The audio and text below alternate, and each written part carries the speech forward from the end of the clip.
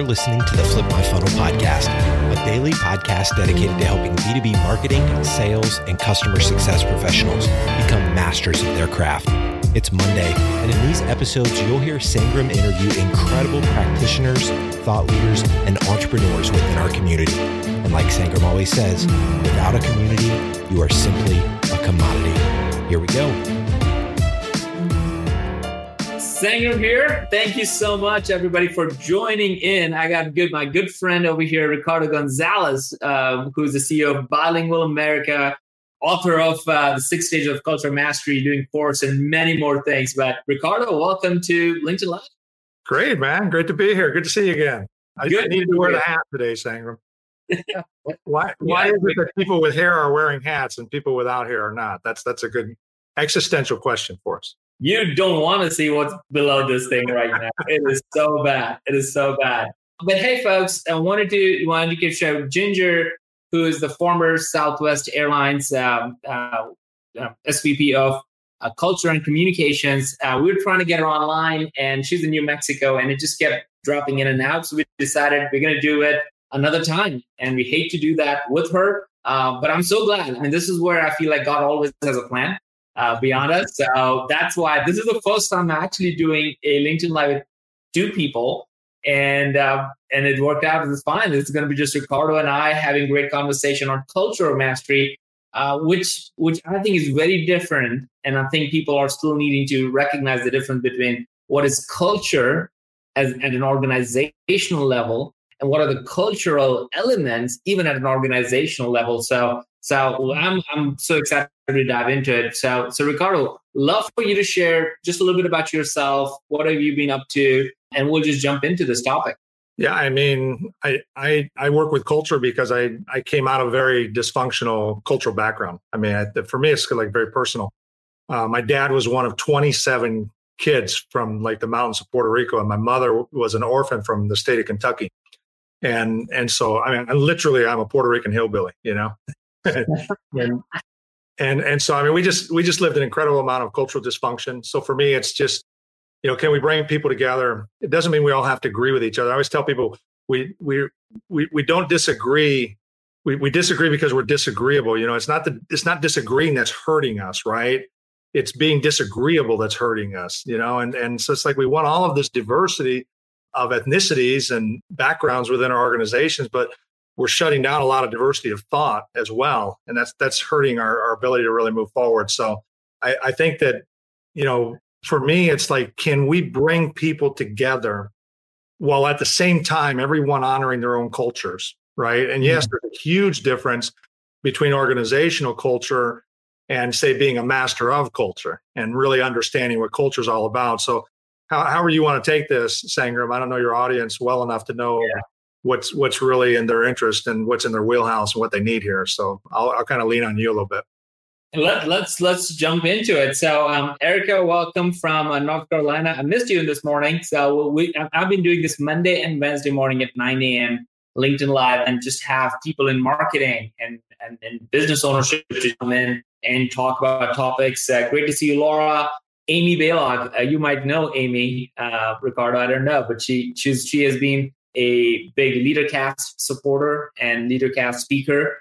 She actually spoke at Terminus at one of her all hands recently. She's phenomenal and she's been on it. But she says, peace, back to you. We've never met personally, but we've chatted back and forth just a little bit. So that's awesome. So you wrote the book on the 6 stages of cultural mastery. And I remember us walking through briefly what that actually meant and why people should think and care about this. And I also want to bring it back to today's scenario and think about like, why is it probably more important than ever before? So could you just give a quick outline of like, why did you write the book? And I know this book has been used at universities and others. So just give a little bit more flavor for where is this book used for and what is it used for? So it's all about cultural mindset and skill set, right? And so the research we did, what we learned was that even people who were working with people, right? And what I mean by that are people who are working in diversity and inclusion, people who are working with culture. When we would assess those people, we would find that we still had some severe lack in our cultural mindset and our skill set. And so cultural mastery is really a process. It's a way to move from where I am, right? It's kind of a roadmap to how do I get to a place where I have both a healthy cultural mindset and a healthy cultural skill set. And so it really takes us through that process with the ultimate goal being endearment, which is stage 6, which is we actually learn to love each other. I have a real aversion, Sangram, to the whole concept of cultural tolerance, because it's like, what are we going to do? We're just going to keep gritting our teeth at each other the rest of our lives. We go, I got to tolerate you, man. I just, geesh, and it's like, no, let's get to cultural endearment. We can learn to love each other. Again, going back to what I was saying earlier, we're not divided because we disagree. We're just divided because we're disagreeable. We don't have to agree on everything. I'm married, so are you. And we don't always agree with our spouses, right? They don't always agree with us. But you know what? We love each other and we find ways to make it work together. And it's something with our culture that we become so caustic. Arthur Brooks, who's done work with the Dalai Lama and stuff, he says we've become a culture of contempt. And we actually have contempt for one another. And so what we're doing with cultural mastery is trying to get individual leaders with the skill set and the mindset that they need culturally to succeed with others, but also to really kind of get this right for themselves. Because what we're hearing over and over when people go through this is that liberated me. That changed me. That transformed me, right? And so it's truly like an inside-out job when we're talking about mastering culture. And that's probably the main difference between organizational culture and like mastering culture, where mastering culture is like, it's just like, it's from the inside out, right? Right. Organizational culture, at least the way most of it's set up, tends to be from the outside in, right? So yeah, and I love the word endearment. And the first time you shared that with me, I feel, and give a thumbs up if you actually look at that. Endearment is a word that you care about, because ultimately, we have disagreements, and right now, I think culturally, and because of everything that's happening right now, people are probably more in contempt, more in disarray, more in not knowing what to do, and probably short on grace and short on patience and short on just the ability to fully love as much as we want to say and do it. How is it, in your view, as you are now experiencing things, and you taught that course so many times, lots of people have read your book. I even remember you telling me once somebody in the airport, you were sitting, are you that guy who did that? Because your book, this is who you are. You really care about this. How do you see this topic evolving in today's circumstances? I think we're in a bad place. I know some people, there are pockets where people have come together, but just if you take the macro, especially the United States, right? We're not in a good place. And if you just read a typical Facebook thread, right? And someone makes some comment about something that some political leader on the right or the left does, it's just like pile on, right? Yeah. And in a lot of ways, we're acting like the third grade bullies on the playground, Yeah. And this is on all sides of political ideology. Mm-hmm. And what we have to recognize as organizational leaders is those same people, they're coming to work for us and with us, right? So they may be adjusting themselves within the workplace, but this is who they really are. And so I don't think we're coming out of this, unfortunately, in the biggest crisis that we've all seen in our lifetimes, right? We're coming out of this actually more divided, and we're moving straight into a political season that's going to be incredibly divisive. Yeah. And so I think that the message is more important right now than it ever has been, that we need to learn to be endeared to one another as human beings and understand that, okay, I have my culture, okay, which honestly, a lot of people don't even know what that means. It's such a broad term in itself. It is a broad term, but it's also something that can be very quickly and easily understood. Maybe we can get there, right? Because if I don't know what it is, I can't manage it. Yes. Whether as a human being, as a person, or as an organizational leader, much less. And so, I mean, I've asked CEOs and C-suite executives for years now, define your culture, right? And I'm going to tell you, to the person, they can't. And the reason that they can't is because most of them don't even really know what culture is. They're guessing. And so I think it's important that we become definitive as to what culture is, because if I don't know, I can't manage it. But I'm very concerned right now for our country. I think we're not in a good place. A global crisis that should have brought the world together has not. Yeah. A national crisis in the United States that should have brought all of us together has not. Right? Yep. So now we have people, just to give an example, right? So you have people who are, they want to get their businesses open. They're starving, right? Yeah. And these are primarily entrepreneurs. And entrepreneurs, as you know, are risk takers by nature. And they're now the bad guys, right? Yeah. They're the ones that, and you see these things that people say like, oh, so you just want to kill people, right? And so anybody who's kind of watching realizes that this is, and of course, it's extrapolated, by the narratives that are out there. But I think that culturally, all of us should take a deep breath and probably just recognize we're all human beings. All of us come from various world viewpoints and frameworks. And maybe I'm not right about everything. Yeah. Maybe I don't know everything. Exactly. Maybe I just read this meme, or I read this article by this person with this bias. Yeah. And I'm just going on that. And maybe I'm not even willing to face my own biases. Yeah. Because they don't align with what I want to happen. There's Ginger.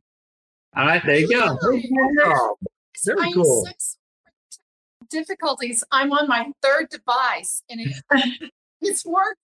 It's perfect. It's working. It's great. This is pretty awesome. So, Ginger, so grateful to have you. Thank you. It's great to be with you, Sangram. Great to be part of the see you again. Thank you. It's great Good to see be you with again. you guys. Thank you. All right. So, I mean, we're going to jump in it because we were going deep on the idea of like just political culture and the idea of what culture really means. And I've got a question for all of you. Like, put in your comments around how do you define culture? Because I want to really hear you, and I want to put that out there because Ricardo, you have that question is really interesting and important. How do you define culture? Just Erica, Amy, just write it down as you see this. And Ginger, for those who don't know, I'm going to give a quick intro for you and then let you share a little bit more because I'm sure I'm not going to do full credit to everything you've done. But Ginger is the former SVP of Culture and Communications at Southwest Airlines. She was there for over 25 years on a team, about 150 people plus, that were responsible for building the great culture, the legendary culture that we all know and talk about at Southwest Airlines. And she also now started, as she retired from that, she started unstoppablecultures.com, where she's talking about how companies can create and thrive great cultures. I love the manifesto, which I want to get to in a little bit because you have a great manifesto on your website, unstoppablecultures.com, that I think ties into what Ricardo was just mentioning. So I'm going to bring that up. But Ginger, welcome to Live.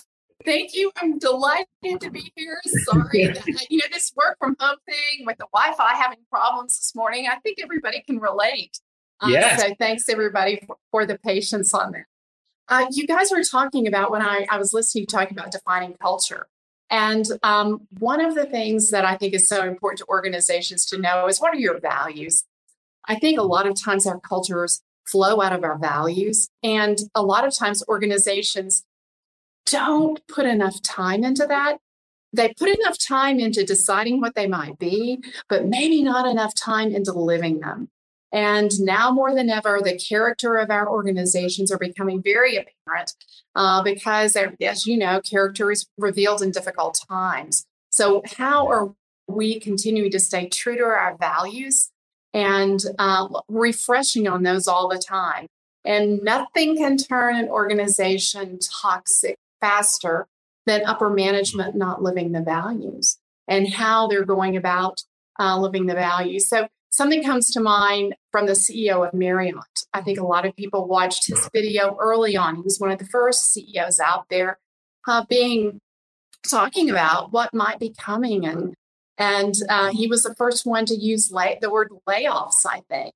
But he did it with such humility and compassion. And you could tell it really pained him to have to talk about that. But it was a reality that was coming for his organization and also for many other organizations. But how we live our values through that authenticity, that empathy, and the actions that we take. So that's a great point. I'm just going to read a couple of thoughts that came in. So Erica talks about humility as a way you define culture. Megan talks about action. To your point, Ginger, and to your point, Ricardo's like, you gotta live it out. Amy talks about it being the shared values as how we treat each other in the world, and it feeds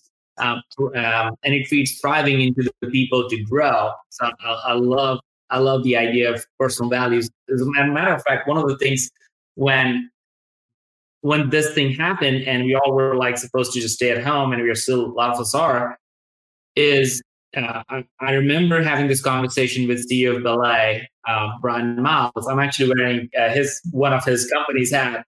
He started his brew company after that. It's funny I have this on. And he said they always were a remote company, 100% remote company, one of the fastest growing companies with top 50 companies on Inc. and all that stuff. And they're like, hey, look, we've been doing this for 10 years. I don't know what the problem is with people in terms, because everybody said our culture is going to get ruined. We have cultural values, which is why we need to be together so we can understand each other. And he said, look, culture is not like, and he didn't say it in those exact words, but I'm paraphrasing it. It's not, and I always thought it was, so I'll take that. That's me. It's not beanbags. It's not ping pong table. It's not people, because Google and Microsoft and all these things like this, look at it. That's great culture, right? It's none of that. It's not the perks, like you have that water cooler thing that is like now, it has carbonated water. Like that is not culture. Culture is how you live your shared values in everything you do. And to me, it just was a great reminder of like, culture is not getting killed right now that people are remote. But I'm curious to hear from both of you is, one, to start with you, Ginger, and then Ricardo. I want to really jump into the idea of like how culture kind of blends into cultural aspects of things, because it's so much more important right now than ever. Ginger, when you ran the communications and the culture aspect of Southwest Airlines, obviously a legendary work, and you did that for be part of that operation for 25 years. You've seen it all and shared it, and I was watching some of your videos and things. What made, like, if you were to say, well, this is what made Southwest Airlines like have amazing culture, what was it? Well, for Southwest, it really started with the founder, Herb Kelleher, and another original employee, Colleen Barrett, who eventually, Colleen became the president. Now she's president emeritus of Southwest. And Herb passed away last year.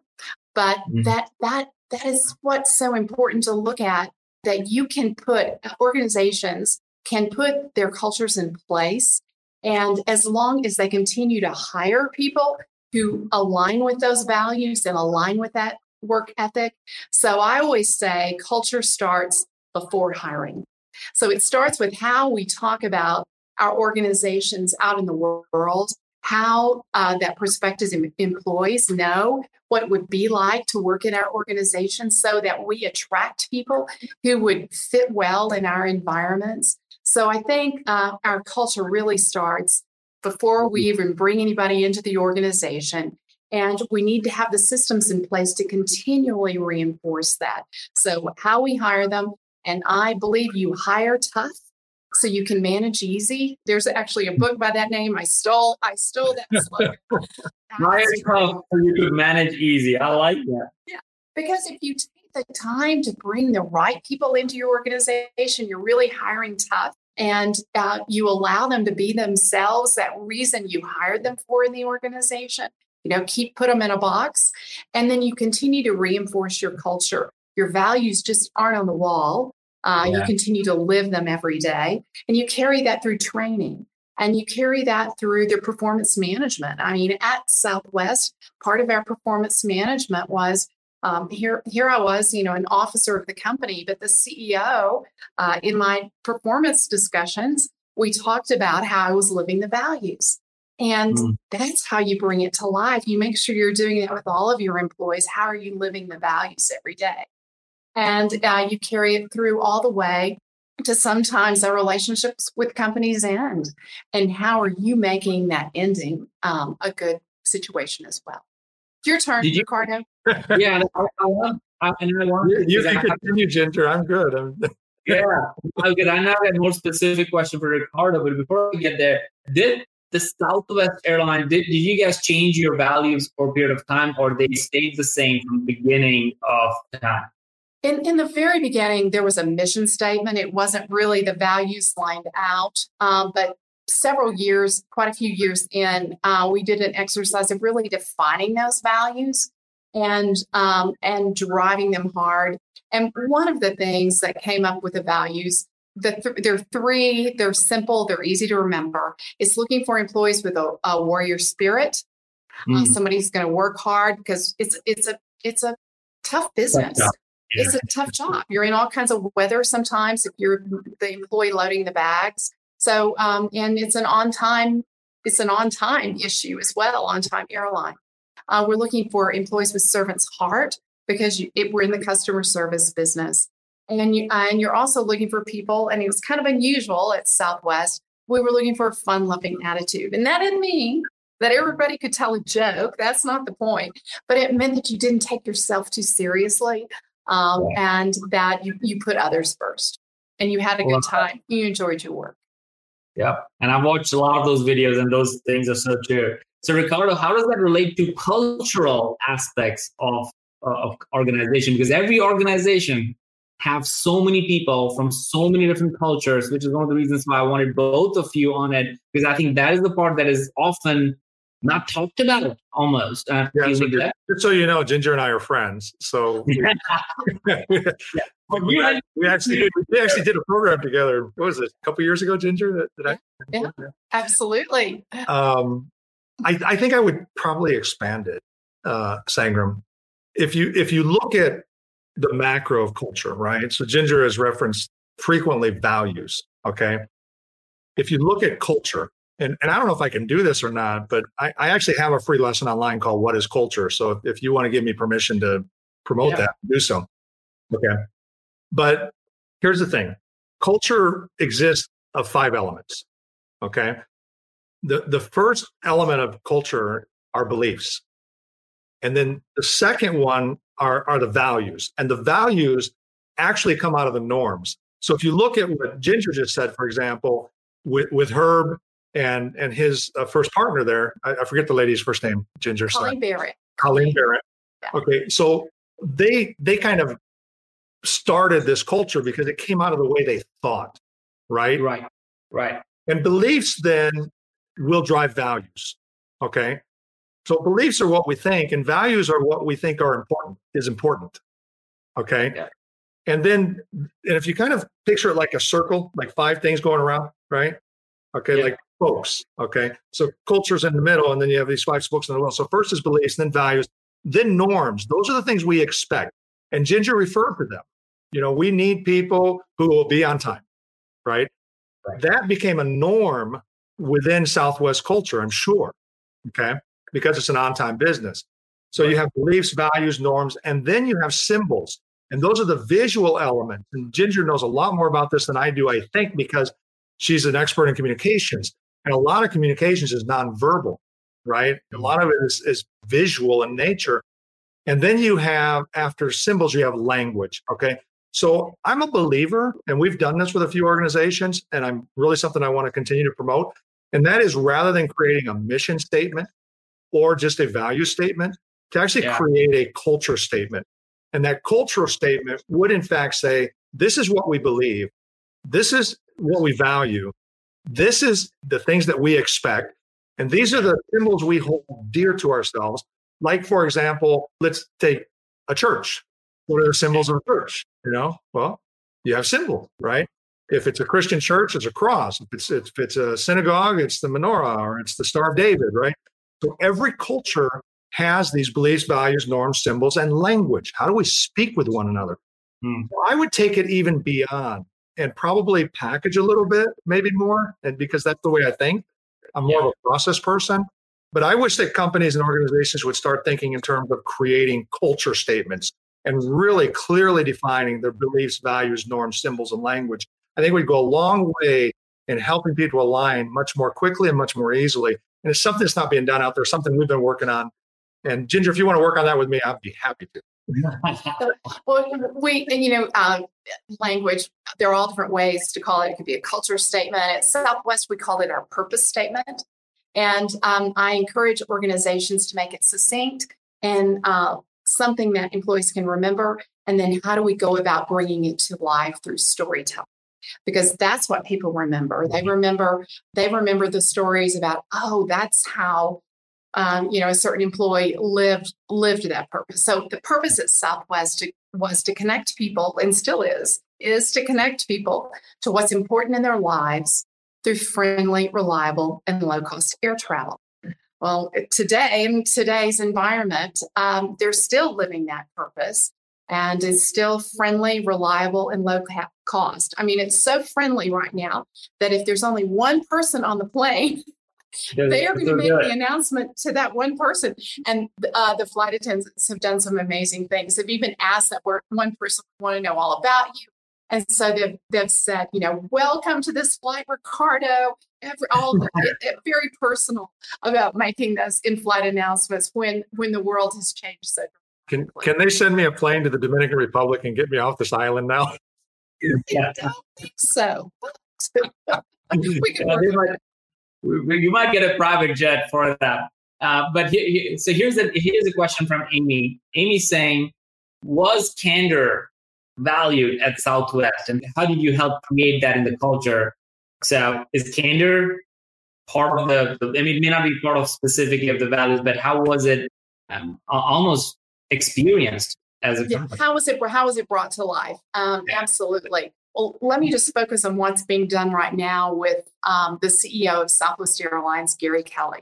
And this is a universal lesson, whether you're a CEO of a large organization or you're a manager of a department and you're trying to keep your 5 employees oriented and focused on how the world has changed and what we're doing right now. And that is to be a strong communicator. And that's one of the things Gary Kelly has definitely done during this crisis about candor. And he has gone out, and you'll see examples of other CEOs as well who are being very direct about how their business is being affected. And so, yes, candor was valued at Southwest. It wasn't listed as a value, but we lived it every day. And Gary going out, He's done multiple video messages just because in this environment, you can't have physical groupings of people, but how many of our leaders are using all the channels that they could possibly use and being very honest with employees about the situation, where the business is, as well as what the magic for a manager or a CEO is that candor, and to connect it to the individual contributions of that worker. And it goes back to what Ricardo was talking about, what I was talking about in terms of purpose. The magic is if we can connect with that employee about what their purpose is and what they do every day and the ultimate purpose of our organization, that's when the magic happens. Yeah. Can I ask you a question, Sangram? Because I think so you have a company that has 250 people. Right? Yep. You're a technology company, account-based marketing. You have coined ABM and you have Flip My Funnel sales podcast. Well, not coined, but it definitely evangelized. All that good stuff. Okay, so you're co-founder. Yes. But you guys had physical offices. Yep. And you had a pretty established culture within that. Has that culture changed now that everyone is virtual? Have you seen some sort of cultural evolution now that the company is completely virtual by necessity? And how has that impacted as it relates perhaps to performance or even productivity. And I know profitability is taking a real hit, but I'd be interested. I think everybody might be interested to know how it's impacted your company, because you're like a real company. You're like a real lab right now. Yeah, I'm a real lab. We are a real lab for sure. It's something that we are working on every single day. The best thing that has come out of all of this for us is that our communication has become so much more transparent than it has ever been. Like Ginger, you just mentioned about like doing videos. Like we're like, why didn't we do this all the time, right? Like why didn't we have this ongoing conversation around it? So I really feel like one thing that has happened really well is that we now are having, instead of having a monthly all hands where we just talk about product features and whatnot, we're having it do weekly. And people can post questions and have comments, and we're trying to address that real time across the board. We're having, the teams are starting to have a daily stand up where they're connecting with each other and figuring out what's going on and making sure that people are, one, in an okay place, and then two, have everything they need to support. So the communication level has increased beyond that. Now, talking about just company overall and profitability of the company, I think we could say, well, it's really bad, so here's what we're going to figure out. Or it's really good, so here's where you're going to double down. Weirdly, it's like 50-50, which is crazy to think about. I say 50-50 is because almost 50% of our customers and the net new customers that are coming in, they're saying, oh, this is the best time to go digital. So this is the best time to use your services. And then there are 50% of the companies which are all emotional in that nature, saying, hey, we got to pause, right? We don't know what's going to happen, right? And so how we do it. So we have 2 rallying cries that we have created internally that we talk about almost in every single conversation. And that the idea of rallying cry for us really, for me, came from Patrick Lencioni when we interviewed him. Sometimes like every company needs to now develop a rallying cry, not a new vision, not a new mission, but a new rallying cry. And our rallying cry became like twofold. One is helping is the new selling. So we made sure that every single salesperson is empowered by not quotas, but by ideas and ways to help. And one of the ways we're helping is doing things like this, because it has nothing to do with terminals, but it has everything to do with where people's emotional state is. And number 2, we started to phrase that retention is the new acquisition, and saying, let's retain every one of our customers the best way we possibly can. If that means extending the contract, if that means supporting them with additional services, if that means figuring out a way to help them in other things that we don't have expertise, but let's figure out whatever that is. So like just make sure we have the retention. So we coming up with a rallying cry has really helped us center what's really important for our business at this given time. Can I ask one follow-up question? And I know this isn't my interview, but I'm curious. Great. Go for it. From a cultural standpoint, are you now, you said you're having more transparent conversations, but are you having more personal conversations? Oh, yeah. And do you think that will continue once the crisis passes? Because if it continues, and that becomes a new value or norm within your organization, you actually had a culture shift. Yeah. That's a great question. I feel like we have gone, the best way to put that, Ricardo, is I think we've gone from being in the boardrooms to living rooms. And what that has shaped and changed is that I know more about our team, what they like, what they don't like, how their kids look like, how their dogs, bark, and somebody has a 150-pound dog, or somebody likes cute dogs and small dogs. What kind of wine people like, to what really matters to them. How do they? And yeah, Ginger, you mentioned that the character is developed in uncertain and tough times, and seeing who are actually the people I want to be on boat on when things go bad as we come out of these things. So I feel it has opened up a new level of understanding of the teams that I never knew anything about. I literally didn't know. I feel so ashamed about that. I feel so really not good about the fact that I did not know anything about like what was going on in their lives. It was such a boardroom level conversation. I felt like we're just moving. Versus now that we're in the living room, the conversations, we're still getting the business part done. We're still getting work done, but we're actually connecting at a different level. To answer the second part of your question, I would do my very best for that to continue. I don't know if it will continue, but I will personally try to do my very best. And I hope everybody on the team and everybody out there will do their personal very best on that. I wonder what you both think about that. Yeah, I think that's one thing that we've always valued at Southwest is really that not taking yourself too seriously, and that personal interaction that the company has always had. So that again was part of our DNA, and getting to know people on a personal level. But you're right, I've seen it so much in what companies are doing, how they're interacting. Zoom calls and all different types of LinkedIn Live, and how people are connecting on such a different level. And we're being more authentic. We're using that word again. Yeah. Well, it humanizes people, right? Because like Sangram, I've met two of your kids, and you've met my daughter. I think you met my wife. Yes.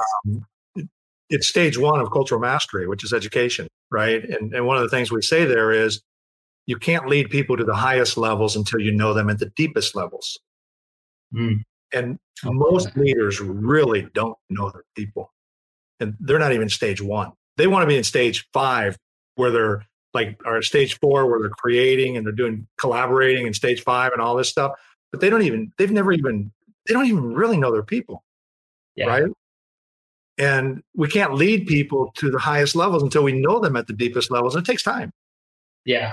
I love what you said. I'm gonna back out and let Ginger talk for a while, but I got to share this because you shared this with me, and actually it's coming in my new book, The 6 Stages of Cultural Profit, and that is the ROR, and no longer focusing on the ROI, which is return on investment, and focusing on the ROR, which is the return on relationships. And I just thought that was fantastic. So I'm Ginger. No, I think it comes down to that, right? Like building great relationships is the way to go. I love Erica's comment over here too. Is like, well, this is a good time to lead because this is what leadership is all about, and comes down to it. Bring me back home on these couple of points. Both of you are huge believers of creating communities, and Ricardo, you definitely have heard me say that we're not a community. We're simply a commodity, right?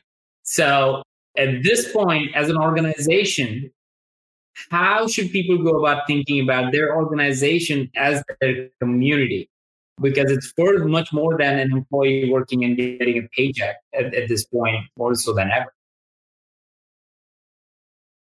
Ginger. Hey, you go, Ricardo. I'm going to have to go. There's somebody keeps knocking on my door. This is the humanity of this, right? Yeah, and it's better interesting. Bring them in. I'm gonna go back to the Spanish language. The word común, which is the root of community, means common. We create community around our commonalities, and that's the start point, right? What do we have in common? Unfortunately, so many of us culturally are so divided, and we're looking for the things we are different about. And we promote this, we're diverse, and now we have all of these diverse groups within our macro group. And so now I have a big company and I have an ERG or a BRG that's for Hispanic. I have a Hispanic group, and I have a female group, and I have an LGBTQ plus group, and now I may have a millennial group, and I have an Asian group. And so within our saying we want harmony and unity, we actually create the segregation ourselves. And so I think that to create true community, we cannot segregate that, and we have to find what we have in common, which is the root of the word community. And I think that's the start point for me, Sangram. Ginger, I'm sure you speak to it. That's a great one. Yeah. So, one of the things, one of the values we talk about is not taking yourself too seriously and allowing people to really show their personalities. And a lot of times, one of the myths about culture is that if I empower my employees, I might lose control. And I think that's one of the things that we've learned in all of this. Man, if we empower our employees, so many organizations. We're seeing the incredible things that our employees will do and how they'll step up to the plate and really take action. So I talk about, you've got to talk about how we allow people to go about living our values and being themselves. One of the examples, here's an example, is how many organizations weren't very virtual and how they suddenly are. I was helping my parents with long-term care issues, and I'm suddenly on with an employee at the insurance company. And, I hear Doug, and I'm like, oh my gosh, you're working from home. This was really early on. Yeah. So this was a company who was very early on allowing their employees to work at home. So that's one of the things I'm seeing is how much organizations are really trusting their employees. They hired these people for a reason. And now they're no longer as many in call centers, but they might be working from home, they suddenly have a laptop and they're working from home. They haven't ever done that before. But we're allowing our cultures to bloom because we are not putting people in a box. Yeah. And we're allowing them to really show us all that they possibly can do.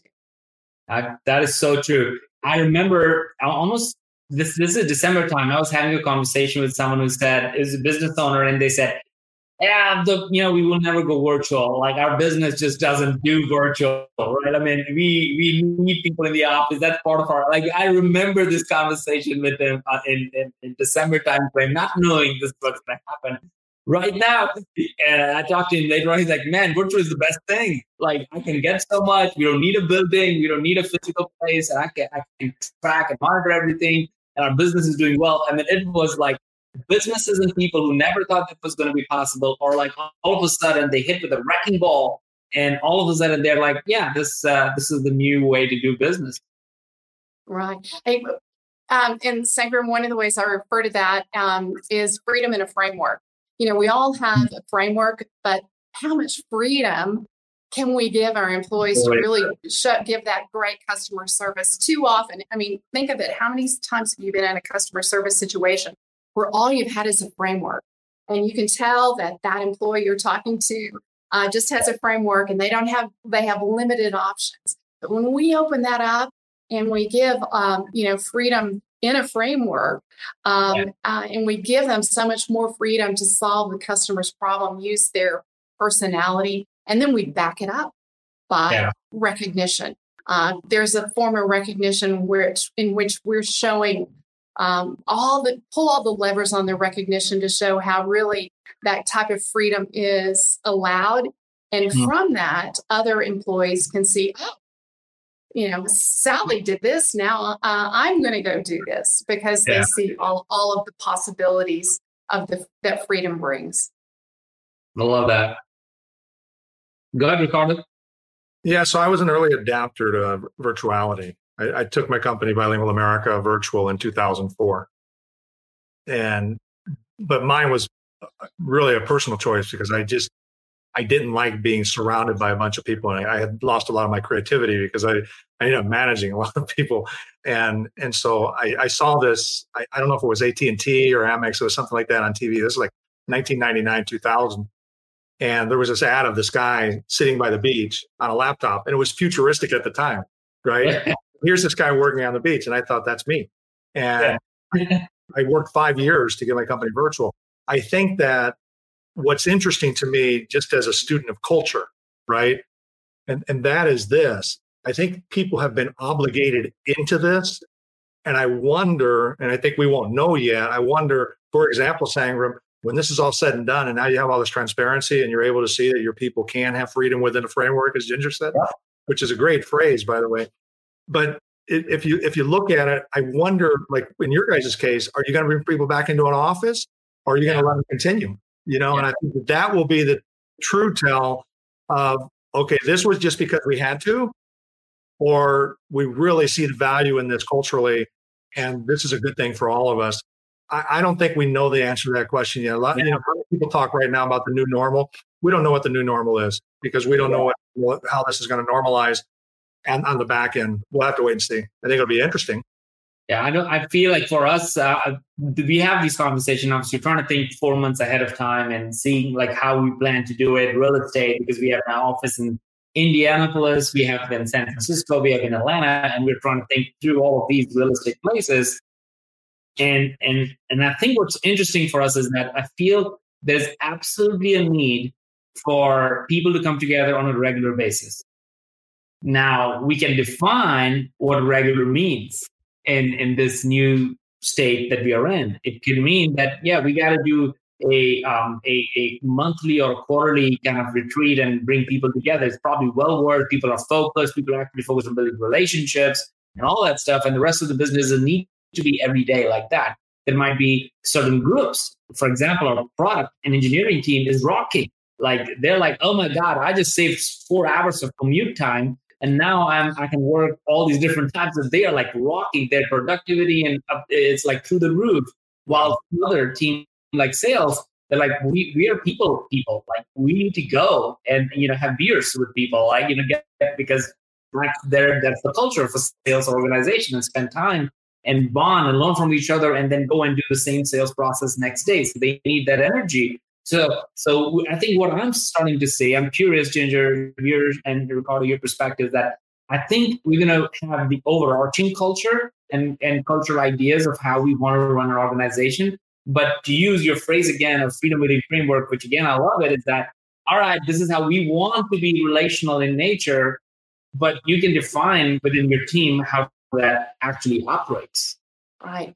And I think a lot of times we'll be hearing this from our employees. They're going to be saying our culture is changing. And I think, our organizations are going to change. So I think keeping two things separate. Our values still the same? If we're not living them, then maybe we do need to update. But if we're living our values and our behaviors, that's our culture and how we treat each other. Now, our systems, sometimes employees confuse our culture and our systems. We might be delivering our product in a different way.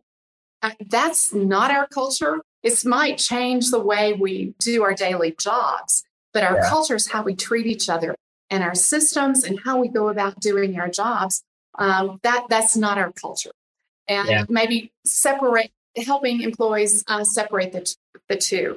But we've got to remember that the change is going to be the most dramatic on the front lines in what our employees are going through and how we're helping them. It's still change. There's a lot of change, in how we go about helping them will define our culture. No doubt. That's such a great point, Ginger. To make the separation between what culture is, again, your beliefs, and values, your norms, your symbols, and your language, which really aren't necessary. Those things maybe will drive the way we do things, right? We may have some additional beliefs that are formed through a process like this. We should, with a crisis, right? There is such a thing as the evolution of culture, right? And so it's okay. I mean, we've all lived long enough that we think differently today than we did 20 years ago, right? Yeah. And so essentially, if my beliefs change, that is by nature going to change some elements of my culture. And I think we'll come out of this with a lot of companies going to common workspaces and companies who are running hybrid type of virtual, non-virtual organizations, as you mentioned. But I think the companies are going to look more like these kind of common workspaces than they are with people with just everybody coming to work on the same day, every day in their own office or in their own cubicle. And, but that's going to be driven, and this is to Ginger's point, that's a practice. That's not the culture, but it may be driven by the belief now that we now understand that people can, in fact, prosper and be productive and perform well without having to have this locus of control. Absolutely. All right, folks. First of all, this idea of freedom within framework is on fire in the chat. So you should totally do something with that. I think that's a good indicator for it. And one of the big takeaways for me is this idea of belief. So I would love for everybody, when they get a chance, and I'll put those links later on, to go to your website, unstoppablecultures.com, because you have a manifesto of all the beliefs what do you believe in? What do you believe in? What do you believe in? And I read that a few times this morning. I'm like, that's a really good way to put that and make it a reminder. So I'll love for people to go check that out. And also from Ricardo, you tell me if there's a place people can get that free book that you mentioned that talks about the 6 stages. Yeah, they can actually get the first lesson of the Cultural Mastery course, and which includes the first chapter of the 6 stages of Cultural Mastery book. So all they do is just go to culturalmastery.com, and it's right on the front page. They can just request that lesson, just first name and email. We're not asking for much information, but it's the actual lesson that's in the course. So I think it'd be very valuable for people, and it's just called What is Culture? That is amazing. So I really appreciate both of you jumping on, and Ginger, with all of the difficulties, you came in bright. You came in like super awesome.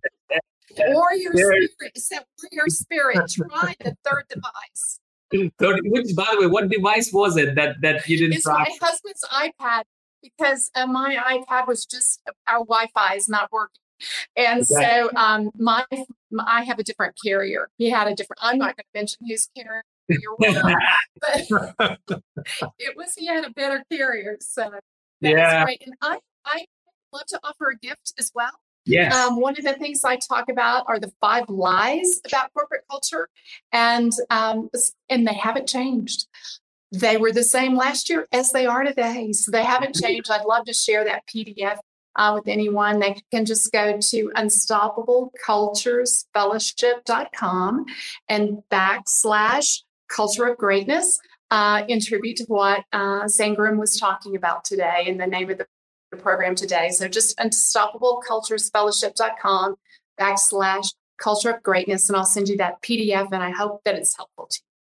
That is fantastic. And just so everybody knows, all these recordings, we're reposting it on the Flip My Funnel podcast, so people can go in and listen. I'll make sure that both of your links are included in the show notes for that. So that'd be good. So again, Ricardo, thank you so much for this time and introducing us to meet you, Ginger. And Ginger, thank you so much for making and figuring out a way and truly having a warrior spirit to get into this thing. Yeah, thank you. Thank you, everybody.